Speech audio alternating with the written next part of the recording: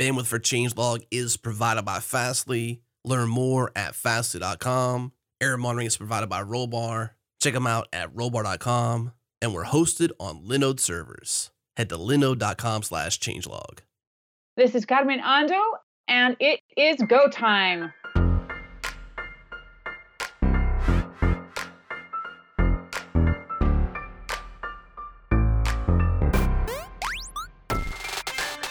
It's Go Time, a weekly podcast where we discuss interesting topics around the Go programming language, the community, and everything in between. If you currently write Go or aspire to, this is the show for you.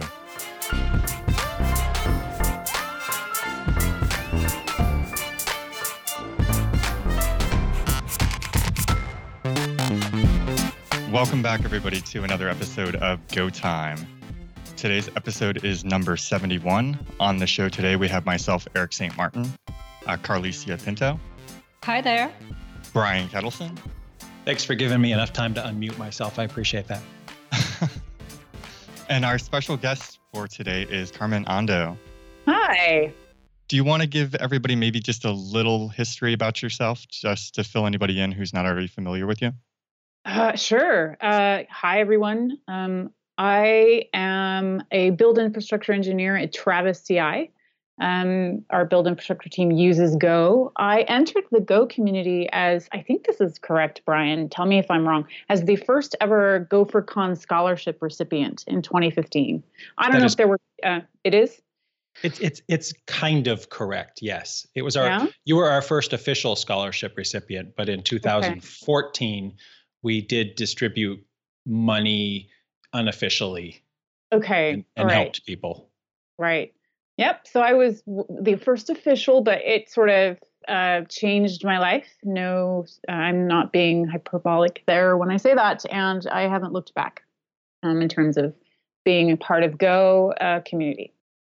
I would definitely love to hear how it changed your life. It sounds like it's such a delightful thing. Well, what many people don't know, so I do have a degree in computer, what was back then called, oh gosh, they've changed the name now. It was 17 years ago, but I have like a computer science, but for less calories degree from my university. But then I didn't use it for, like 12, 13 years because I was a mom and I went and had kids and I did other things and I traveled and followed my husband as he was pursuing his degrees to be a college professor. And then I kind of fell into, at the university town where he was teaching, I fell into a sysadmin job with Windows sysadmin and kind of had to learn a lot of GUI, Windows Active Directory, whatnot. And then I kind of went into Linux from there and then Bash. But I didn't remember a single thing about the C++, the C, the COBOL, the Java that I had learned, and I'm dating myself, in university. So I wanted to learn a back-end language, and I just self-teaching attempts failed. I tried Python, and I failed. I tried Ruby, and I failed. But I finally, I think having gone to the GopherCon, so I was at that time working for a startup doing things, and it was on all Python shop. And I was kind of still struggling with Python, kind of grokking it, not quite. But then I heard from a friend in the Ladies Who Linux community, do you want to come, or are you interested in this new language called Go? It's a systems level language. You might like it. And so I was like, well, I don't know anything. And they said, well, why don't you go to the conference? And I almost didn't go because I thought, well, I don't know anything about this language. Sort of, imposter syndrome to the extreme, right? But then I went, and I think what I realized was all the, it took away any kind of the intimidation factor that you might have, right? I now met a community. I now went on Slack. I knew the people knew me. We had, I saw how friendly and engaging and willing they were to help me. And so that was what it took to finally learn a back-end language and learn it. So that was just lovely. And then that enabled me to, kind of put that on my resume. And then I got a role in the Travis build infrastructure team. So, yeah. Different trajectory for sure. That's awesome. That's awesome in a lot of ways. First of all, following your husband for stuff has to be a hard decision to make. Did you regret that? Did you feel like he paid it forward later for you? Did your career come out okay? I mean, these are strong, hard questions, but this isn't 2020. We're doing the real deal here. Right. So this is an interesting thing that I talk about with women who are in their 20s, 30s, and 40s, right? This idea of, do you, kind of follow your husband? Do you go your own way? Do you try to work it together? And it's always going to be something that is going to hit women who also maybe are thinking about starting a family and wondering what that's going to do. But I thought about it the way that I'm thinking about it. And of course, hindsight is 2020 because everything's worked out okay. But my husband knew what he wanted to do when he grew up, so to speak. We met in university, and he knew he wanted to be an architect and an urban policy and designer. But I didn't really know, and I really didn't. I didn't enjoy my computer science classes, my language classes, my systems analysis and design classes in college. So I was like, well, you know what you want to do. So I once heard this parable of the base camp. Have you heard of this? I'll try to say it really quickly, but in the 1950s or 60s, 7 European and American climbers decided that they were going to go to Mount Everest and scale the summit of Mount Everest. And when they get there, this was before the days of the Nepalese and Bhutan people providing assistance and lodging and whatnot. So it was the onus was on the climbers to set up a base camp. And so at the advice of some of the locals or other campers, they said, one of you has to stay behind and tend to the base camp while the other 5 of you or 6 of you scale the summit. And none of them wanted to stay. So they decided they would try a compromise. They would get everything ready and prime everything for the base camp, and whether the food and everything. And so they would try to put out the provisions as much as possible, and then they would all come up together, and then they would come down. So indeed, they all went up together. No one stayed down at the base camp. They reached the summit. No one died, and they come all the way back down, which is a feat.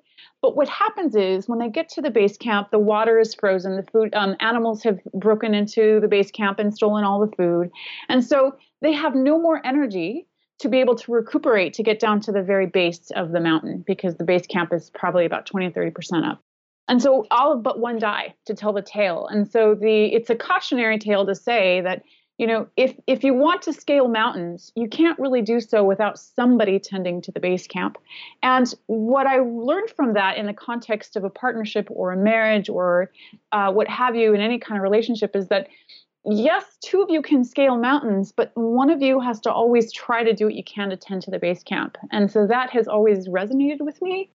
And so I kind of sort of saw that as my thing. I didn't know what I wanted to be. I kind of played at different things in the interim while he did those things. And then when I finally found tech and just the systems administrative thing, whatever, I finally realized, oh, this is what I want to be when I grow up. And I was 33 at the time.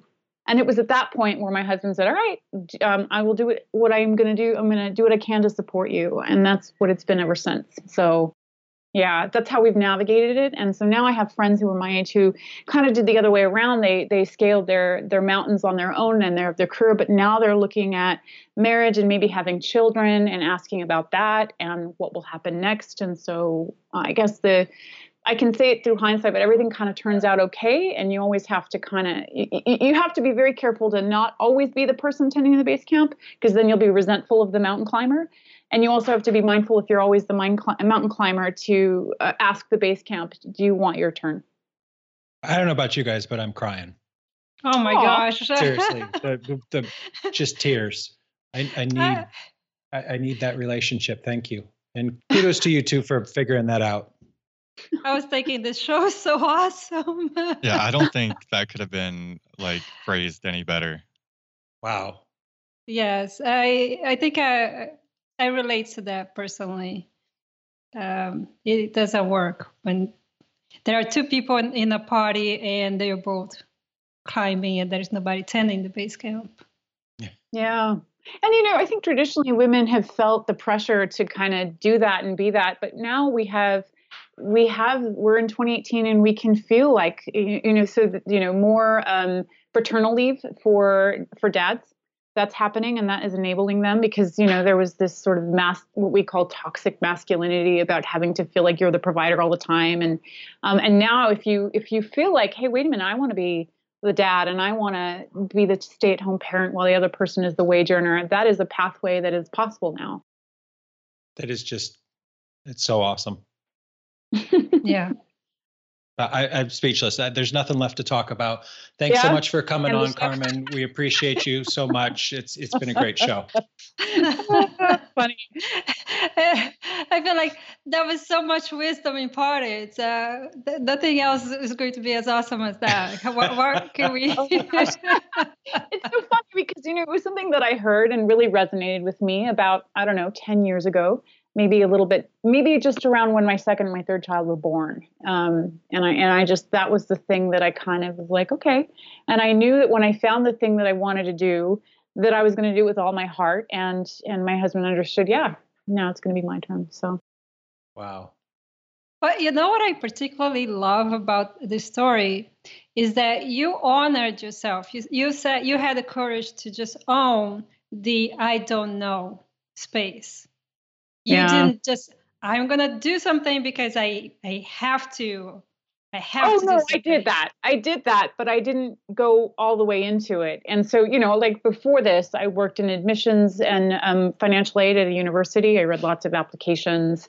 I was a national director for a nonprofit. I actually worked as a salesperson for a heavy metal radio station. That was a fun job. And I did that. Yeah, I know, right? Go metal. Right. But yeah, I did all these things, but I did them with the spirit of, well, it's just what's going to help bring in some extra income so that my husband could go to graduate school or do his fellowship or what have you. But it was never done in I really want to, there was never anything like the way I do now, which is I want to get involved in the community. I want to help make things better. I want to go to conferences. I want to do all those things as I'm doing now for tech.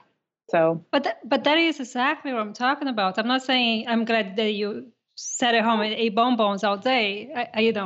So if it was great, but whatever you did, you didn't take it as your path. Things that didn't resonate with you, whatever you were doing. Right. There is no right answer, right? But you didn't say, "This is my path," for the lack of a better option. For the lack of an option that resonates with me. I love that. Well, I once gave a lightning talk at a DevOps Days about 4 years ago, and I was trying to think about what I could say, and I always try to think about like the long game or the deathbed perspective is what I call it. And what I realized is that our life expectancies are going to be longer, right? We're going to be living longer, and that means we're going to be working longer. But our time with our kids is going to be very short, and so they have this thing called the career rainbow, I think. And so they it's a data visualization which shows how many years you're going to actively be engaged in the workforce and how many years you're going to be actively engaged as a parent. And so that time frame to be actively engaged as a parent, which is like 18, maybe 20 years, is far less than what we expect as workers, right? We're going to be in the workforce between 40 and 45 years. By the time I retire in 30 years, the average retirement age is going to be up to 75. So when I thought about that, I was like, why? There's no need for me to rush and to sort of get there. Like, I'll find that and then I will contribute. So, and now I think I do. I have 30 more years of work left, and so why rush? Absolutely. What a great story. There's another thing that I read a long time ago. I can't remember there was like part of a book or something where it talks about like newer generations of people being in such a hurry to complete their life's work, and that the average age that people really kind of hit the peak of their careers is usually in their early 50s. Like, if you look at most scientists and their discoveries and things like that, like, like the age of the internet makes us feel like, everybody's the 20 or 30-year-old millionaire, but, those are really the edge cases. Yeah. And it takes time to mastery, right? To develop mastery. And so I think a lot, like I once watched a talk by Bob Martin that had this, I don't know where the source of the information was, but it was like in every 5 years, half of the people in our industry have 5 years less of experience. So I'm in good company, I guess I should see. And I also would like to impart some life wisdom in addition to getting that technical mastery. Well, there you have it, folks. Everything you need. This is like the everything that you need in life you learned in kindergarten, right here from Carmen.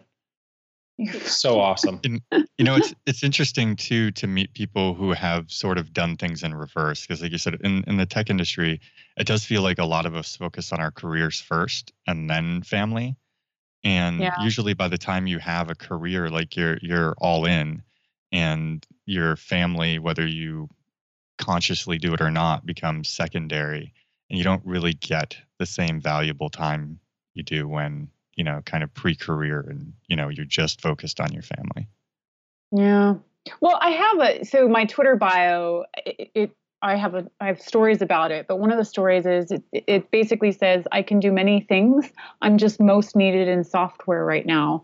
And the thing I think about with regards to that is that I have a set of life experiences that can be an asset to the community at large, right? So it's not necessarily my coding chops, but some of the wisdom that I've had to gain and the hard knocks that I've had as a parent of special needs children, as a person who's worked in other industries, a person who has some of these perspectives that may complement someone who, say, may not have these perspectives because they just don't have as much life under their belts, but maybe really understands, coding and whatnot.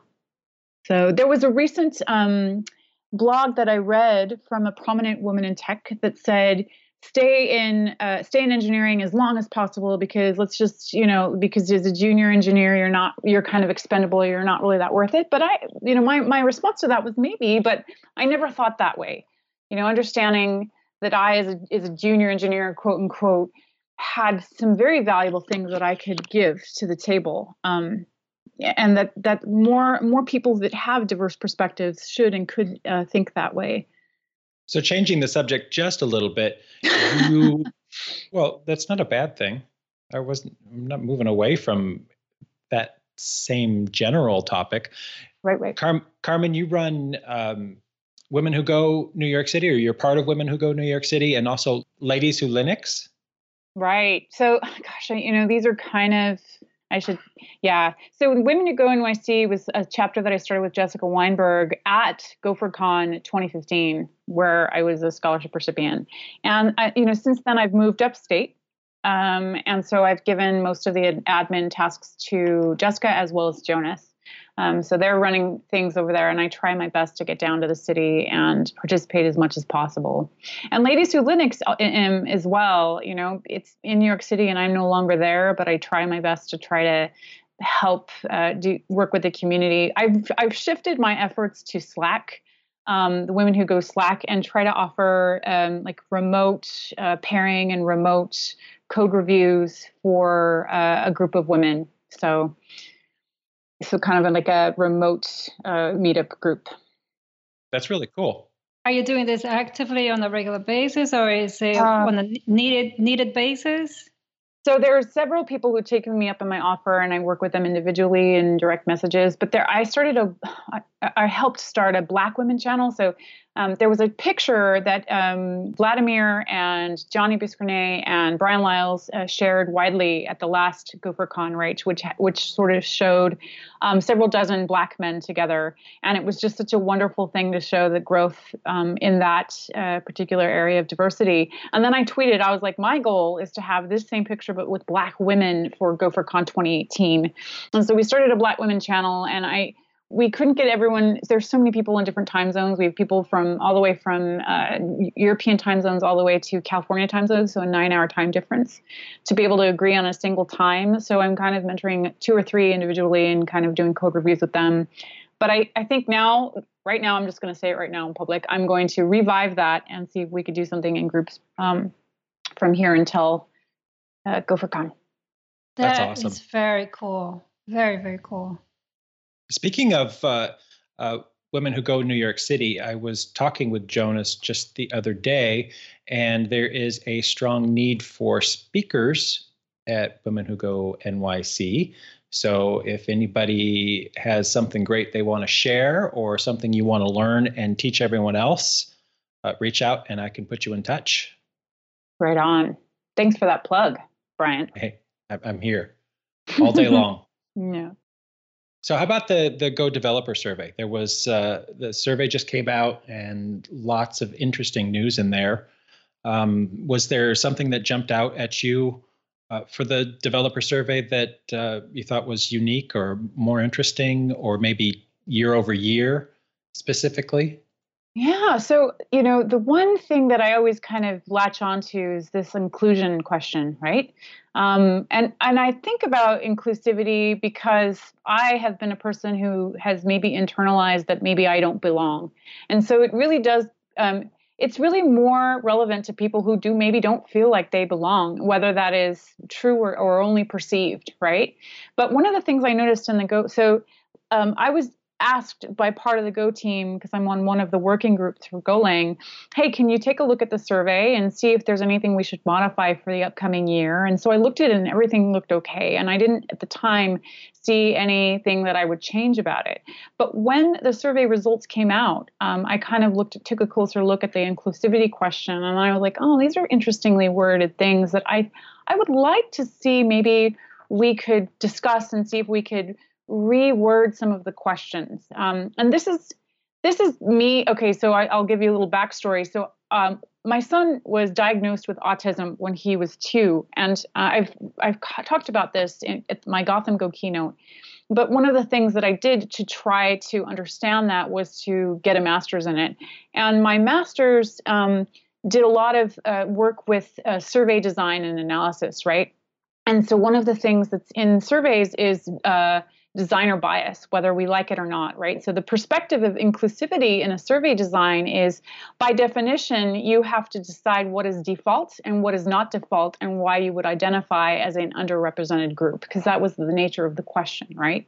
So last year's survey, or the results of 2016, there were a lot of write-ins. So one of the things that surprised me was objection to the question as a write-in.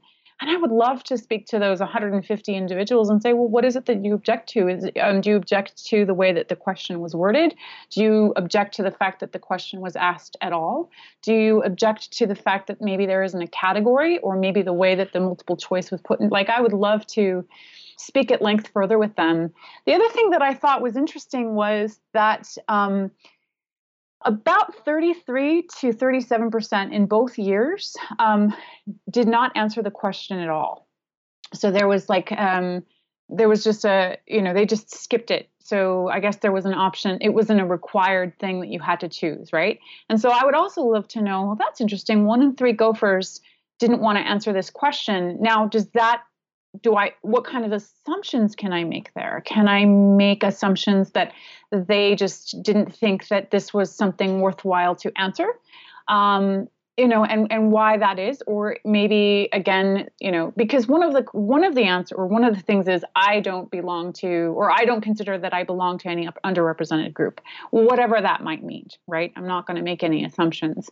So anyway, so those are the 2 things in the survey in terms of inclusion that I talk about, because we always see about diversity and inclusion, and I always focus on the inclusion, and it's something that's sometimes hard to scale, because belonging and inclusion can be intensely personal, right? So I've had talks with people who maybe don't feel included because they feel that they're of an older age, right? I've had conversations about that with some Gophers, right? Some also are part of a religious group that cannot drink alcohol or coffee. And so some of our conferences and meetups and events they feel a little bit left out, or there's no alternate for them. So it's things like that we maybe could include. But then again, there's like this whole idea of, okay, well, then do we have to maybe just allow that write-in? But anyway, so I went and I kind of looked at other tech communities, right? So there was the Stack Overflow user developer survey, right? And that, of course, gets far more submissions. But one of the things that they did that kind of created a stir on Twitter was that they asked the gender question, and they didn't have any options for trans, non-binary, or other gender minorities. So then the next year they included that, and that helped those that identify with the non-gender binary feel included. And so I felt like we didn't have anything like that. And lo and behold, I went and I looked at the Rust survey, because gosh, like how many times every time we think of Go, sometimes we think of other languages and there's Rust. And for Rust, that was an option to check. And so I have some non-binary friends and coworkers. And I kind of said, well, how do they, I kind of scrubbed the communities that asked these. And I said, which survey design or question do you like better? And they were like, well, I don't feel erased in the second one, meaning Rust. So these are just things to think about. And I don't know what the answers are, but I do know that the thing that I've talked about is like, I remember walking in to GopherCon in 2015 to the CoreOS pre-party. Do you remember that, Brian and Eric? Yeah. And I remember getting there and walking in, and it was like 400 people in a room watching Redbeard talk. And I remember I could count only like 5 or 6 other women, maybe 10. And I know that, there were a few women in tech at that point, but this just hit me. And it was like a visceral, emotional reaction. And I remember taking a picture, snapping from the back of the room and sending it to my husband and saying, oh my God, look at this. And my husband's reaction kind of gave me the perspective that I needed, which is welcome to my world. And the reason why that gave me perspective is because my husband's from West Africa. And so he is constantly reminded of his otherness in all the ways in United States Northeastern academia, right? As a professor. He's the only Black professor in his entire division. And so I was like, oh, okay. And I remember when he would take me to Ghana, or he would take me to some places in Brooklyn where his family lives, and I would be the only European or white, or, I could say I'm Latina, but to them, I'm just white. And I remember I never thought about my whiteness until I was the only white person in a room. I never think about my womanhood, if you will, until I'm the only one in a room. And these are only just the visible aspects of diversity, right? There's also lots of invisible, whether that's mental or neurodevelopmental differences or religious or other things like that. So that's kind of the things that just make me very interested and curious about when it talks about our community and these axes of inclusion and diversity and whatnot. So I love that we are 42 minutes into this particular recording and we've barely talked about Go, and it's still one of the most awesome shows we've ever done. Really? Oh, absolutely. Oh, yeah. I'm awestruck by your feeling of community and your dedication to the community and the people around you, and just wow. And just your ability to articulate it. Yeah. I'm sitting here in awe and with a lot of feelings and not knowing what to say next. Just processing everything you said. Yeah, how do you follow that up with light Go news from GitHub? You just don't. Yeah, I know. And it's funny because to me, Go is the hard thing, right? Coding is the hard thing. But to many others, it's these conversations and topics that are far harder. So that's maybe what I could bring to the table. But yeah, these aren't easy conversations to have. But what I do know is that every person that I've met in the Go community has just been so wonderful, right? And I've talked to a lot of people, especially about this idea of inclusivity and diversity and whatnot. And so I would just love to talk more about it. And I do feel that community is super important, and it's what made me finally learn Go. It wasn't the syntax, and it wasn't the small language footprint or a standard library. It was the people. So, one thing that you said that is hitting me really hard personally is because, like you, I'm Latina and a woman, obviously, and going through the experience of college in the US and getting a job in tech, it's amazing how much of an outsider you feel when you don't have people who look like you, not just look like you, but sort of have the same background as you. It's so disconcerting. And you don't operate at full confidence. And not operating at full confidence shows. So you have to overcompensate somehow. You have to bring yourself up to task, right? And it takes years for you to feel like you're operating at least to your satisfaction, up to a level of like mostly confident. But still you're not up there, because when you step into another context where there are people like you, you contrast because you can see, okay, I am myself. I'm completely confident in this setting. And then you step into a setting where there aren't people like you. You're still operating at a high level of confidence, but you're not fully there. And of course, it helps to have people who are empathetic to that and maybe can approach and ask questions in different ways. So, or whatever it is that people need to do. I don't even know. Like maybe somebody can write a manual. I don't know. But it helps to, for example, in the Go community, people always trying to think about inclusion and working on those efforts. So just seeing that helps a lot. But it's hard. Indeed. There's so many dimensions to it too, right? Like there's the obvious ones that, we're really prioritizing too, but even people just entering the tech field that are self-taught and end up, at a company that are surrounded by people with formal educations and degrees, like there's like kind of an outcast feeling there. And then you add another one of these dimensions on top of that, and then it just kind of is a downfall as far as confidence goes. Yes. Oh, yeah. Yeah, absolutely. And socioeconomic factors, geographic factors, right? I mean, there's so many. And that's why I still,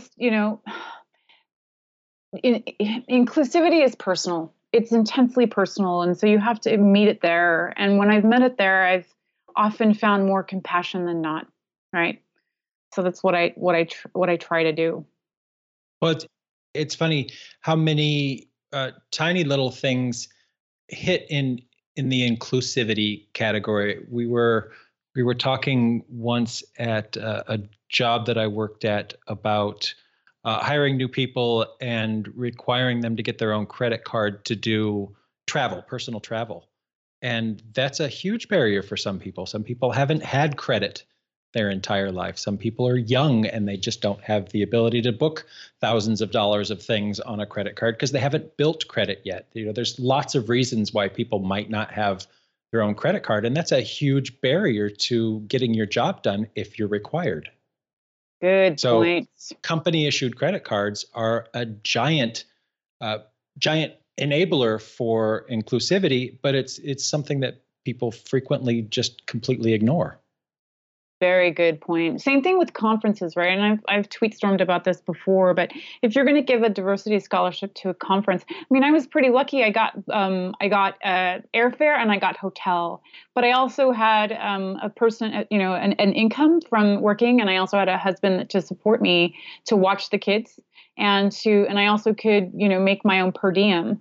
But there have been people for whom, attending any type of conference is a huge burden on them. And it's also a non-possibility. So thinking about these things when we give scholarships, like in addition to a conference fee, in addition to airfare or travel, in addition to, a hotel or accommodations, are we thinking about these other things? So socioeconomic, I think about that often, and a credit card plays right into that, Brian.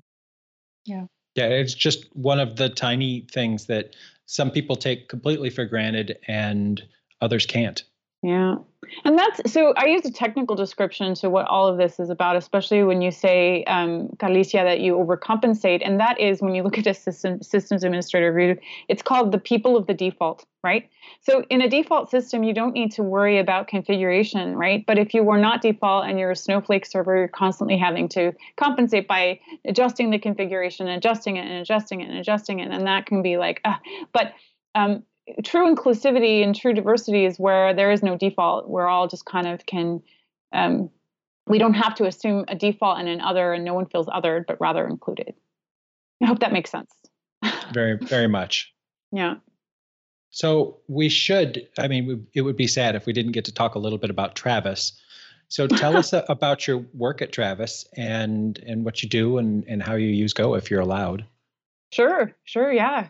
So I'm on the build infrastructure team, and I'm one of the junior. I don't know. We don't use that language, so I'll stay away from it. But we basically, if you've ever used Travis, whether you pay for it or you use it as part of your open source projects on GitHub, we try to give you an environment in Linux and Mac that's going to be a clean slate every time and help you run your tests. And, every time you push a commit or push a PR, you can be confident that won't break the build when you finally deploy it to production, right? So hosted CI, and the part that we work on is the build environment and also the infrastructures that the build environment run on.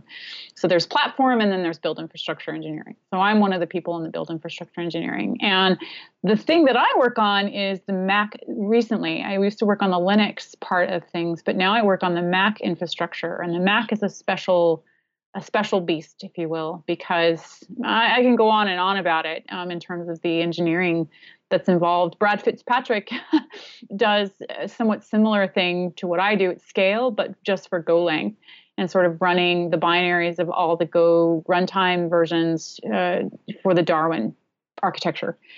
So we do that at scale, and we use quite a bit of Go microservices to do that within the infrastructure. And a lot of the Go microservices help mediate, or are levels of abstraction to mediate between the worker or the agent that runs the build and the hypervisor that we have to use, which is vSphere's VMware. And the reason why we use vSphere, why are you using vSphere? Why don't you just use Docker? We get that a lot in issues, is because when you have Mac OS X or Mac OS, if you will, you have to run it by license on Mac servers.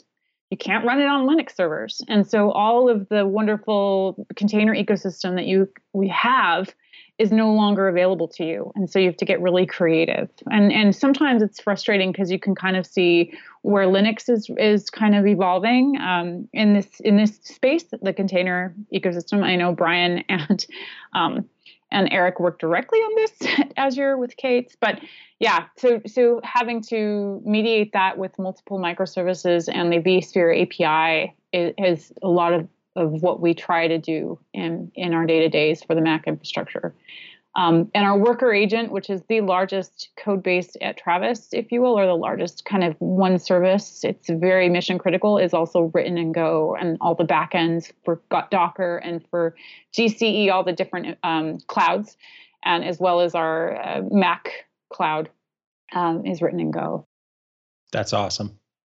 So to, I guess, clarify, when you run vSphere, are you running it on Mac hardware?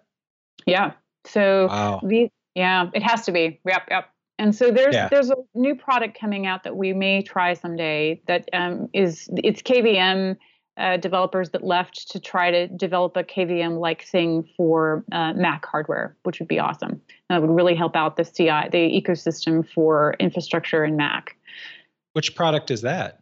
That's called Anka, ANKA, and Veertu, VEERTU. So We'll see where that goes, and we're going to play around with it and see if that's something that would be viable. And then, we could put it on Kubernetes and have us one backend to rule them all.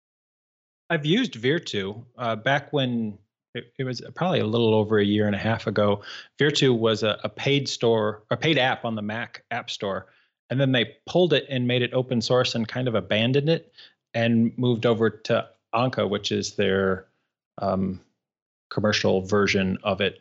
But yeah, Veertu was a really good emulator, all based on the Beehive port of Xhive in BSD, which does virtualization kind of, you're right, at the KVM level. Right. Okay. So the same developers, I think, decided to kind of expand that and make that more enterprisey. That's awesome. Yeah. Really cool. It was the Veertu app was really fast. It was much faster than Parallels and VMware at the time. But last time I tried it months ago, it was missing some updates that made it work well. So I think they've kind of left Veertu alone while they're working on the Anka thing. But that's good for you. Yeah. We're watching it, and we'll see what comes of it this year. That's really cool. So in kind of the docs that we were sharing, you mentioned that you kind of have a love for visual abstractions and kind of had some examples of things that you found particularly exciting. Yeah. Yeah, so that's kind of one of the things that gets me, that sort of was a barrier to my learning, right? So people may debunk this or not, but we have a great capacity for visual learning, right? And I've read books about this, and if you think about all the things that we use in terms of language surrounding computer and abstraction, it's languages that are tangible things, right? Trees, graphs, what have you. And so I just love the idea of asking people this wonderful German word called Kopfkino, your head cinema. So what goes on in your mental cinema when you're talking about an abstracting thing, right? So I would go, and at last GopherCon, I asked a bunch of people this, and I found some lovely, curious answers that helped me dig and want to go and learn and find out more. But the one that really stuck with me is Rick Hudson. So for the Go community, they probably already knew who this is, but I will introduce him. Rick Hudson is one of the primary developers and architects of the garbage collector in Golang, right? And especially was the one that kind of completely redid and improved the 1.5 garbage collector. So I asked Rick, not expecting this answer at all, but I asked Rick, what do you see in your Kopfkino, in your mind cinema, when you think of the garbage collector? And when I asked other people, they would take some time to think, and sometimes they would say something, I don't know, whatever. But Rick was ready with an answer, and he said, a chessboard. And I went, tell me more. And he basically went on to say, when I was a young kid, I learned chess as different discrete pieces that had limitations in movement on a grid. And when you think about a garbage collector, that really could help you, right? Because different operations and different phases in the garbage collector move along the heap up and down differently, right? So you kind of can look at the heap as maybe a single column chess piece, if you will, maybe multiple columns depending on how many actors you have, right? But you have multiple actors and multiple things moving down a data structure of the heap. And I'm telling you all of this not knowing what I knew then. What I know now. I'm telling you all of this because just hearing that from Rick, hearing that it was a chessboard, made me want to go learn more about the garbage collector, learn about its implementation, and learn just about garbage collection in general. It was like unlocking a beautiful thing for me. And if I see Rick at this year's GopherCon, I'm going to just hang out and speak with him all day, because I think he's got such a history prior to joining Google at running workload, like 10 to the 7th workloads, and just some of the wisdom. And we talk about, I can go about like ageism in tech, but like Rick is in his 5th decade of work, and just the wisdom that he could give us. So anyway, yeah, that was one of the things that really surprised me. The other thing in terms of like visual abstraction was speaking with Alan Donovan. Alan Donovan works at the Go team in New York City, and I was going to ask to give a talk at QCon about the why of Go. And I was asked rather last minute, so I was kind of like worrying a little bit, and I was like, what should I talk about? And he said, oh, you should talk about memory locality. It's so important. And I was like, tell me more, because I just had a fuzzy idea of what memory locality was. But he went on to talk about like how memory locality is way better than when Java invented it like 20, 25 years ago, right? So like you think about memory locality, and he would talk about it in geospatial terms, in geography, right? So it used to be just a field, a small, relatively flat Kansas field. But now you look at memory locality, and it's like a Swiss mountain with a village down at the bottom and then a summit at the top and all these levels. And when you have to make, calls to different parts of memory, it's like having to travel on foot, either all the way down to the village, depending on how you've coded it, or being better about memory locality and just going, 100 feet down the mountain on foot or 100 feet up. So just hearing about that helped me really kind of grok and understand data types, true value types, structs, and things in Go, and why memory locality was so important for Go, and why even the people working on optimizing for that in the Go team, why that was important. And I needed metaphors and something tangible to be able to relate to grow my mental model of that, my Kopfkino of that. So those are two of the most delightful ones I've heard. I've heard many more, but those are two of the ones that I really enjoyed and that have helped me kind of frame my way of looking and thinking about those two very hard things. Wow.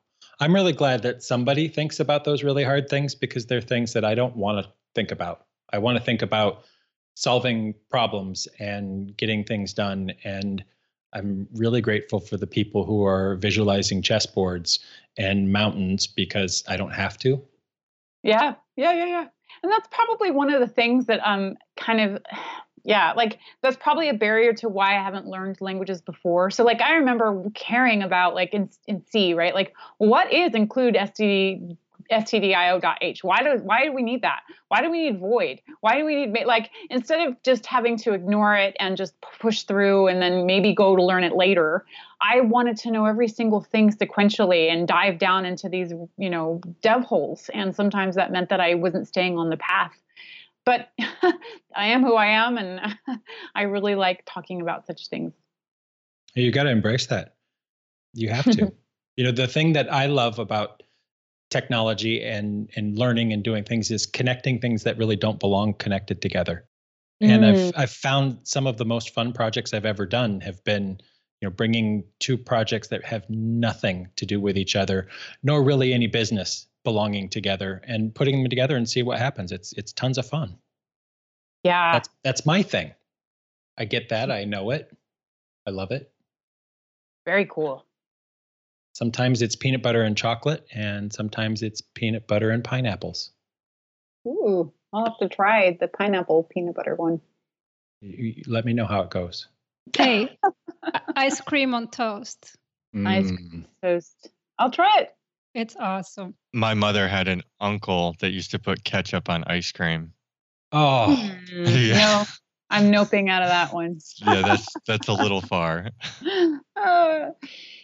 And speaking of visualization, a lot of people learn better by kind of seeing things visualized out rather than kind of reading words and trying to come up with their own like mental visualization of it. And a really cool one from 2 years ago at GopherCon, Ivan Daniluk did one on visualizing concurrency in Go. Oh, yes. My favorite talk. Epic. Mm-hmm. That's out on YouTube. If you haven't seen it yet, it is well worth the time to watch that. It was so cool watching the Go routines fly across the screen with visualizations. It was amazing. Oh, look, and somebody just dropped a link in Slack. Good job, Eric.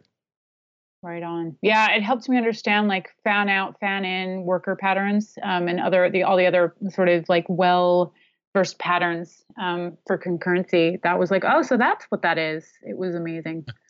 Oh, that.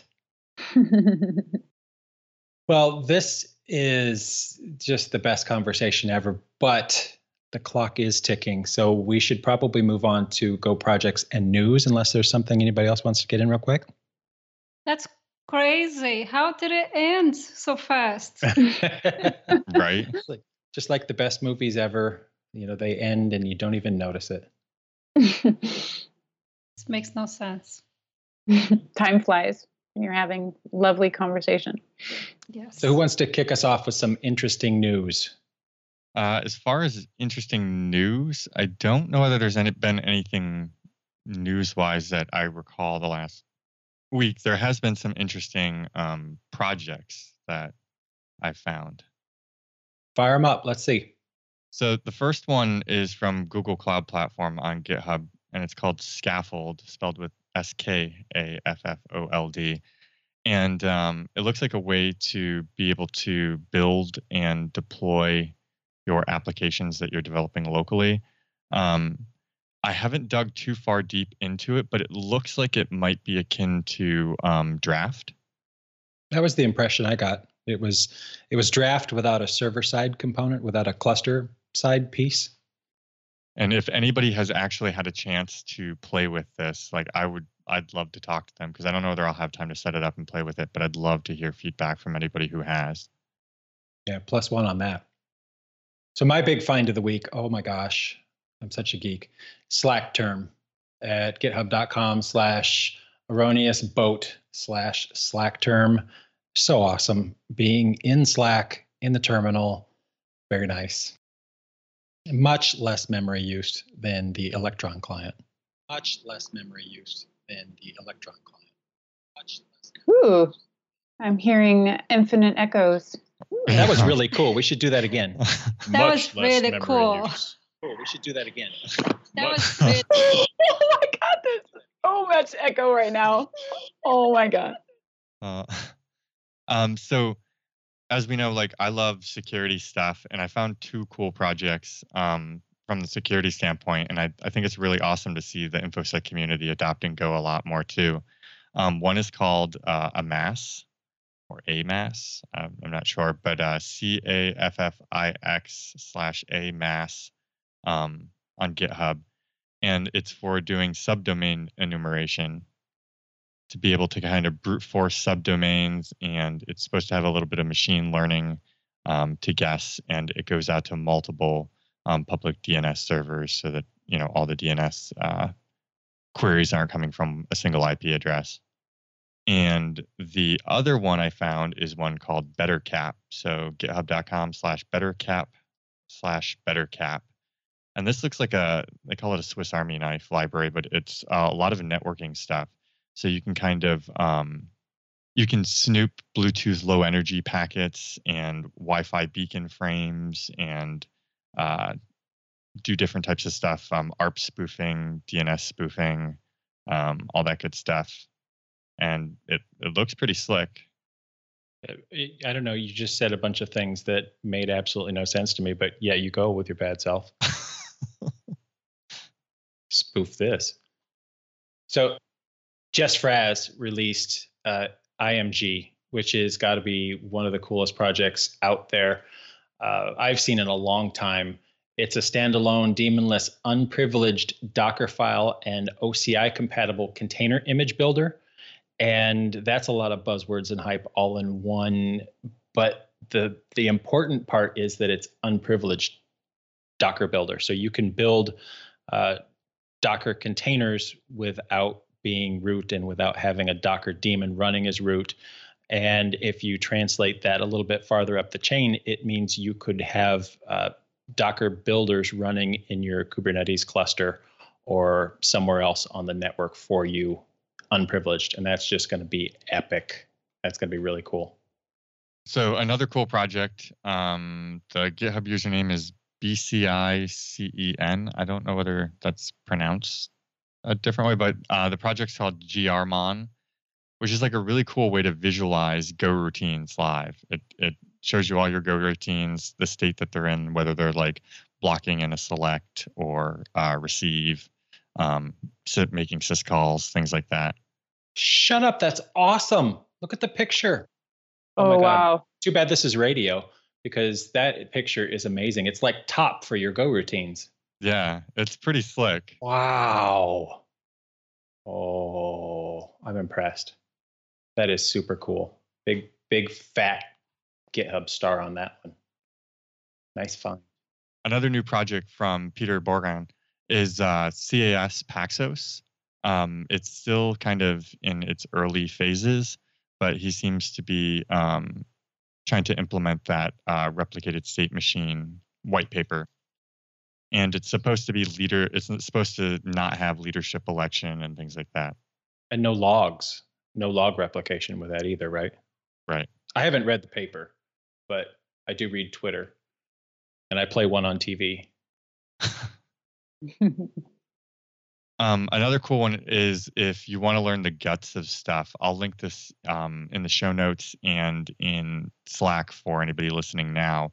But I came across a primer on the intermediate language that Go uses, essentially the assembly language that the Go compiler outputs, and kind of understanding that. And that's super cool. I haven't made it all the way through, but I did start reading through it. That looks really cool too. And then lastly, this is an article that I found on Dev2. And there's this company that has released some games in Go. They've listed a couple of their names, Clock of Atonement and Bluebird of Happiness. But the interesting part about it is they list out all of kind of the OpenGL wrappers and MP3 libraries and things like that that they use to create their games. So if you want to play around with doing some game development in Go, that's probably not a bad place to start. Very cool. I'm still looking at the grmon thing. Sorry, you lost me with the pretty visualizations of my Go routines. In 2 more minutes, I'm going to be compiling something and looking at the Go routines as they work. You know what we should do? Oh my God, you guys. Oh my God. All right, first person who instruments the Go tool itself with grmon and puts a video of it running up on YouTube or a blog gets a hand-knitted hat. I got to see the Go tool itself instrumented with grmon, running a Go installation or a compile, something large enough where it actually makes sense. That would be really cool. You get a custom hand-knitted Brian Kettleson hat, which, as we all know, has unmeasurable intrinsic value. Priceless. Exactly. Carmen, are you on my hat list? Now I am. You are now? Right. What colors Ryan? do you prefer? Surprise me. I'll pull up my Trello right now. It's huge, though. So There's like 45 hats in the backlog. get in line. Sure. I'm fine with that. Okay. All right. You're in. And I didn't have any more projects, but one news item we did skip over is that the GopherCon CFP closes in 1 week. So if you would like a shot at speaking at GopherCon, now is the time, all you slackers. All you slackers. Not slackers. These are the people who are being very thoughtful about their approach to submitting a CFP. They're not slackers, Eric. They are deliberate. Some of them are slackers. They're deliberate. You need to use better inclusive language. They're deliberate. I would also like to mention that if you go to the golang.org site for speaker help, there are quite a few volunteers that will help you soundboard your CFP and prepare a CFP for submission. So make use of them if you want. Yes. Yeah. And a couple of us on there are part of the CFP review committee for GopherCon. We do have enough people on our review team that if you approach only one of them, they will just avoid ranking your talk, and it'll get rated by the other, is it 11, 9, 14 people that are a lot of people. Abstain kind of thing. Yeah. Yeah, and they do the same thing if they submitted a proposal. They just don't review their own. Yeah, in the legal world, we'd call that recusing yourself, but that doesn't mean anything anymore. So come to Go Time for the Go, stay for the politics. For the legalese. All right. Should we skip Free Software Friday because we are way over time now? Or do you want to sneak some in? I'm okay with skipping it this week. I don't think I have anything that I can think of off the top of my head this week. Okay. Anything else anybody wanted to mention before we wrap the show up? I will take that as a no. Thanks so much for coming on the show, Carmen. It's been a blast and eye-opening. Thanks for having me. Thanks everybody else for being on the show. Thank you to all of our listeners. You can find us on Twitter at GoTimeFM. If you want to be on the show, have suggestions for guests or topics, file an issue on github.com/GoTimeFM/ping. And with that, goodbye everybody. We'll see you next week. Goodbye, Carmen. Awesome show. Thank you. Thanks. Bye, everyone. Bye, and thank you, Carmen. Bye. All right, that's it for this episode of Go Time. Tune in live on Thursdays at 3 p.m. U.S. Eastern at changelog.com/live. Join the community and Slack with us in real time during the shows. Head to changelog.com/community. Follow us on Twitter. We're at GoTimeFM. Special thanks to Fastly, our bandwidth partner. Head to fastly.com to learn more.